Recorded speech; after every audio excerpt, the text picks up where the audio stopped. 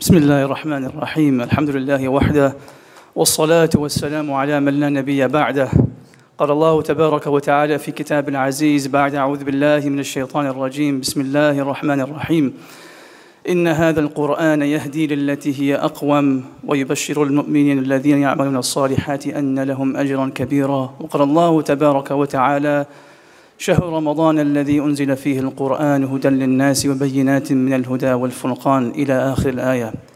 وقال النبي صلى الله تعالى عليه وسلم يقال لصاحب القرآن اقرأ وارتقي ورتل كما كنت ترتل في الدنيا فإن منزلك عند آخر آية تقرأها أو كما قال عليه الصلاة والتسليم. My dear respected brothers, sisters, elders, youngsters, Assalamu alaikum wa rahmatullahi wa barakatuh. And it's a well-known fact that everyone sitting in this room, maybe, are women folk, men folk, adults, youngsters. We've all experienced this moment in our lives where we had a rough day or had a very tough exam for the ones who took the MCAT or Step 1, Step 2, Step 3, or LSAT, DTAT, whatever these cats are called.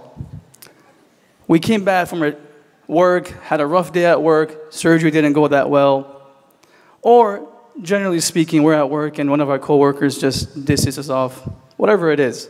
We come home and we're pretty down. And we're in that moment, we are contemplating of how or whether or not we should tell someone about this, of how we're feeling.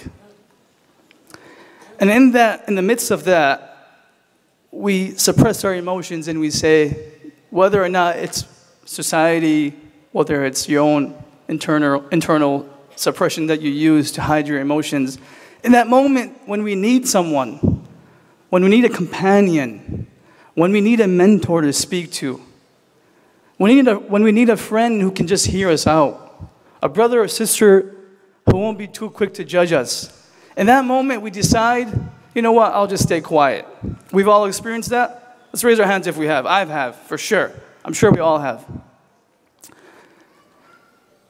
Although it's not a good thing to do, there's a study that came out in 2013 in Colombia where they showed that people who suppress their emotions, in that study they evaluated heart disease. Shaykh Abdul is going to hate me for this. They evaluated heart disease and mortality from cancer. And they found people who suppress their emotions, who hide their emotions, have a higher risk from dying from cancer. SubhanAllah. And they also have a higher risk dying from heart disease. But that's beside the point. Even though we know it's not good to suppress our emotions, we do it because we feel like we will be judged. And sometimes it's not because we feel like we will be judged. Rather, the matter of fact is we don't have anyone to talk to. We try to call someone, they're at work, they don't pick up. You try to call Shaykh Abdullah, he might just put you on, can I talk to you later, like he does to me all the time, right? Call me back later. You try to call Mufti Abdul Rahman, forget about it, he's not answering your phone call, right? You try to call your friend, no one's picking up. In that moment, you just realize, I wish I had a companion. Brothers and sisters who are sitting here today, let it be known to you that although your friend, your mother even, your father, your brother, your sister may not be that companion who's available to hear you out or to give you comfort. As a Muslim, someone who has Iman in their heart, you and I are blessed with a companion that's not limited by walls or by a text message or by a phone call, but rather this companion, this means of comfort and solace is found within the heart of every Muslim man and woman. And this companion is called the Quran. This companion, this friend is called the Quran. And you and I sometimes think when we go through hardships that, I don't think anyone has ever experienced what I'm experiencing right now. When we lost our brother, Shaykh Abdul Rahim, rahimahullah, I remember I was in med school and it was during COVID, in the middle of COVID, I was watching a lecture from online and I get a call at 2:59 p.m. from Shaykh Abdul Rahman on October 5th. And He's a brother who never breaks down, and he broke down, and he said Abdul Rahim got into an accident. And I had just come off a trauma rotation, seen people fly off motorcycles, 70 miles per hour, roll over multiple times and come in with one broken femur. I said, he got into an accident, khalas, like, okay, inshallah khair. I said, where was the accident? He said, Hoover Road. Not on highway. Hoover Road, think about it, a road that the speed limit is 35 miles per hour. So I said, okay, why are you worried? Why are you tripping? Why are you worried? He said, and he's crying, he said that the cop said that he didn't make it. He didn't make it. I still didn't believe it. The denial, anger, all that stuff. And I said, well, who cares what the cops think? Let's go see him. I'm not going to go over the entire story. But I remember hearing the news for the first time that he actually passed away. I went to the ER that was near that scene where he passed away. No one knows the story. I think only my brothers know the story. I said, I'm going to find out where he is. I'm going to see where he is. At least I'm sure he made it to the ER. So I go to the trauma bay and I said, do you have anyone by the last name of Waheed that came here? By the ambulance, by the EMS. They're all looking at me like, you're going crazy. They're looking at their registry. They said, we have no one by the last name of Waheed, Abdul Rahim, Muhammad. We don't know what you're talking about. I said, are you sure? Can you check the other hospitals that are affiliated with your system? He said, no. And I walk out of the hospital and I said, Uthman, he's a friend of ours. I said, Uthman, don't lie to me. Tell me the truth. Where is my brother? And then he said, he didn't make it. He said, Abdul Rahim did not make it. I kid you not, my mother was next to me. I had to hide my emotions for the next hour and pretend like I didn't know he passed away. While my mother was grabbing my hand and saying, take me to Abdul Rahim. I couldn't tell her. In that moment, a person would think that no one has ever experienced this loss. No one can give me comfort in this situation. You think that what I am going through, no one has gone through. But then you look in the Quran, and you look in Seerah, and you find that the best man to ever walk on the surface of the earth, Muhammad sallallahu alaihi wasallam, buried 6 of his own kids with his own beloved hands. Who are we? Who are we to think that we are going through so much difficulties that we don't have an answer for it? Or that there hasn't been an answer for it in the Quran? And the ayah of Allah, Ya ayyuhal ladhina amanu ista'inu bis sabri was salah, we hear it all the time. Wallahi, there was not, on that day, it was the first day where I truly understood the meaning of sabr. Dear respected brothers and sisters, the point of me coming up here is not to be emotional. Mufti Abdul Wahab is the best at that. And Shaykh Abdullah is on the opposite spectrum. He doesn't make you cry, he makes you laugh. Right? The purpose of me saying all of this is that we sometimes feel that when we experience those moments of solitude and loneliness, it's something that it's only reserved for the 21st century. Oh, maybe because I'm a Muslim American, I'm experiencing this. Maybe because of my iman, I feel like this. Maybe because of my lack of faith, I feel like this. No. Let's make one thing clear. These types of feelings were feelings that were also felt by the best people to walk on earth after the prophets, the companions of Rasulullah sallallahu alaihi wasallam. And in the short time that I have today, I'll prove that to you all, that how the Sahaba, from elder to younger, from men to women, also had moments in their lives where they were waiting for an answer and Allah gave the answer in the Quran. Where even where Rasulullah sallallahu alaihi wasallam himself didn't have an answer on that moment. But Allah Azza wa Jal, through this companion, through this friend, through this mentor, the Quran, Allah revealed an answer, not only for the companions and the Prophet, but for all the people that will ever read the Quran until the Day of Judgment. Let's start with the story of a young man by the name of Zayd bin Arqam radiallahu anhu.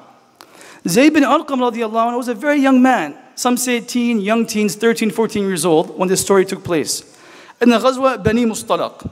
This was a battle or an expedition where the Munafiqeen knew that there was not going to be a fight and the Muslims would be victorious and they would get a lot of goods back. So this was an opportunity to go and just get that for free. You know, they're freeloaders. freeloaders, these munafiqeen. So they said, we're going to go and we're going to act like we're with the Muslims and we want to be part of this Bani Mustalaq expedition. And in this expedition, al-a'adhu billah, two big accusations took place. This was an expedition where Zayd bin Arqam was accused of something, and this was also the same expedition where our mother Aisha radiallahu anha was also accused. Sixth year after Hijrah. So Zayd bin Arqam radiallahu anhu narrates a story. He says, while we were going, think about it, it's a desert, you find some water. We know, وَجَعَلْنَا مِنَ الْمَاءِ كُلَّ شَيْءٍ حَيٍّ. You find water, you just get alive. You want some water. So they find some water. فبينما الرسول صلى الله عليه وسلم على ذلك الماء إذ ازدحم رجلان على الماء الأول من المهاجرين والثاني من الأنصار. He said, we found this water and all of a sudden people started to fight their way through. If anyone has gone to Umrah or Hajj, how they fight their way through to the Black Stone or for the Rawda. So they're fighting their way for this water. And then one muhajir was on one side and the Ansar was on the other side. And the muhajir kind of pushed this Ansar away, a little rough. And these were human beings. And when we say stories of Sahabas where they made a mistake, it's not to say that they did something horrible. Rather, these mistakes were not applicable to happen to Rasulullah sallallahu alaihi wasallam. But the Prophet wanted to teach us a lesson. Allah Azza wa Jalla wanted to teach us a lesson, but this lesson couldn't have been taught through who? The Prophet sallallahu alaihi wasallam, because his character was impeccable. So these incidents actually take place in Sirah to give us a lesson from the Sahaba so we can benefit from them. Nonetheless, they had this kind of quarrel, argument, dispute.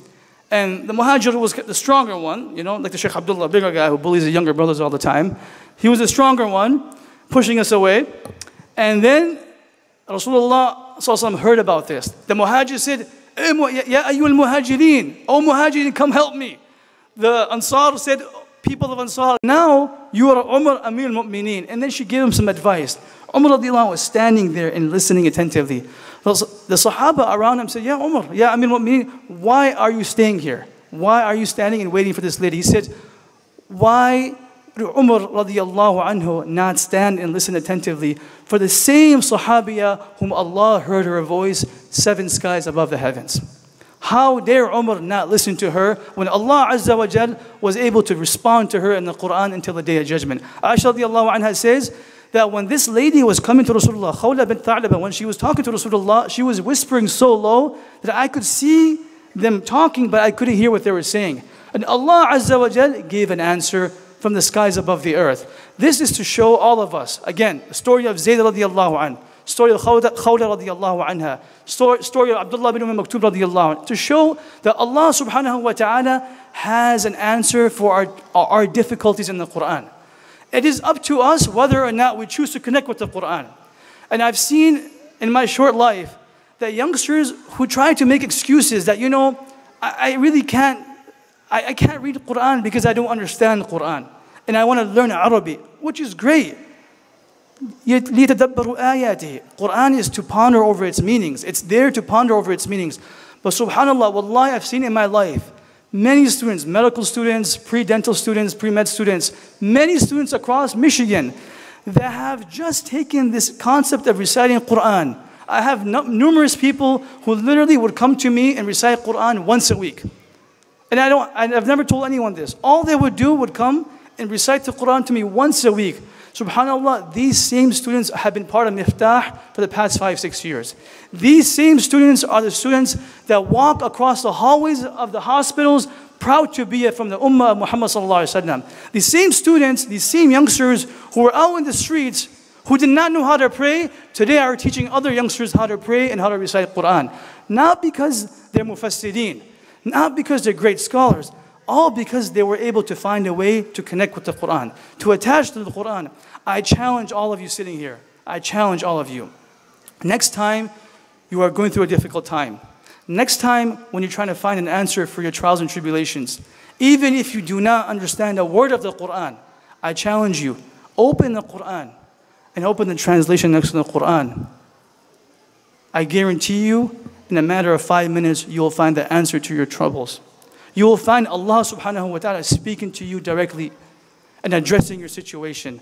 My dear respected brothers and sisters, just remember that the time that we have in this world is very limited. The Quran will be there when we are here and will stay after we leave. Blessed is that individual who makes the connection with the Quran so that when we leave, the Quran follows us. The Quran is such a companion, not like the companions of this world. It doesn't matter how long you live with your wife. It doesn't matter how long you live with your mother and father. It doesn't matter how much you love your brothers and sisters. You and I will have to depart one day. But there's a companion, like I said earlier, that's not limited by walls or by a phone call or even by time. The companionship of the Quran will not only stay with you and I in this world, but the same Quran will go in the grave. Hadith al-Darimi, the Alif Lam Mim Sajda, Surah Sajda and Surah Mulk will come into the grave of a believer and will tell and will intercede on behalf. And the surah will say, "Oh Allah, if I am from the Quran, then accept my intercession for this person. And oh Allah, if I am not from the Quran, then wipe me off the Quran. Wipe me out of the Quran." And this person who recited Surah Al-Sajda or Surah Al-Mulk every single night will be saved from the punishment of the grave. On the Day of Judgment, Allah, and I'll conclude, on the Day of Judgment, why do I keep on saying companion, companion? You know, the Sahaba were called companions for a reason. Because they understood what Rasulullah ﷺ wanted. They not only lived with him, some Sahabas didn't live for too long with him. But they understood that wherever they went, this was the mansha, this was the mindset of Rasulullah. I don't want to break his heart. The Quran is the same way. Allah Azza wa Jalla on the Day of Judgment, when He speaks of the person of the Quran, He uses the same word that He used for the companions of the Prophet ﷺ, Sahaba. يُقَالُ لِصَاحِبِ الْقُرْآنِ. Hadith says, يُقَالُ لِصَاحِبِ الْقُرْآنِ. It will be told to the companion of the Quran. Yes, Ibn Hajar Asqalani mentions that this is a half of the Quran. But there are many other scholars who say that even if a person did not memorize the Quran, but made it a purpose of their lives to remain attached to the Quran, he also falls in this category. يُقَالُ لِصَاحِبِ الْقُرْآنِ. It will be told to the companion of the Quran, ارتقي ورتل. Keep on ascending the levels of Jannah. وَرَتِّلْ. And read in the slow and beautiful tone you would recite in this dunya. كَمَا كُنْتَ تُرَتِّلُ فِي الدُّنْيا فَإِنَّ مَنْزِلَكَ عِنْدِ آخِرِ آيَةٍ تَقْرَأُهَا. Keep on reciting. You are this companion of the Quran. You go on and recite this companion of yours, this Quran of yours, and keep on ascending the levels of Jannah. The last ayah that you will recite will be your final abode. The ulama have mentioned that when this person recites مِنَ الْجِنَّةِ وَالنَّاسِ, he or she would have already reached Jannatul Firdaus. We ask Allah Azza wa Jal to make us individuals who live with the Quran, make it our companion, and we ask Allah to make us those individuals that the Quran follows us to our graves and follows us and takes us to Jannah. Wa akhiru da'wan alhamdulillah rabbil alameen.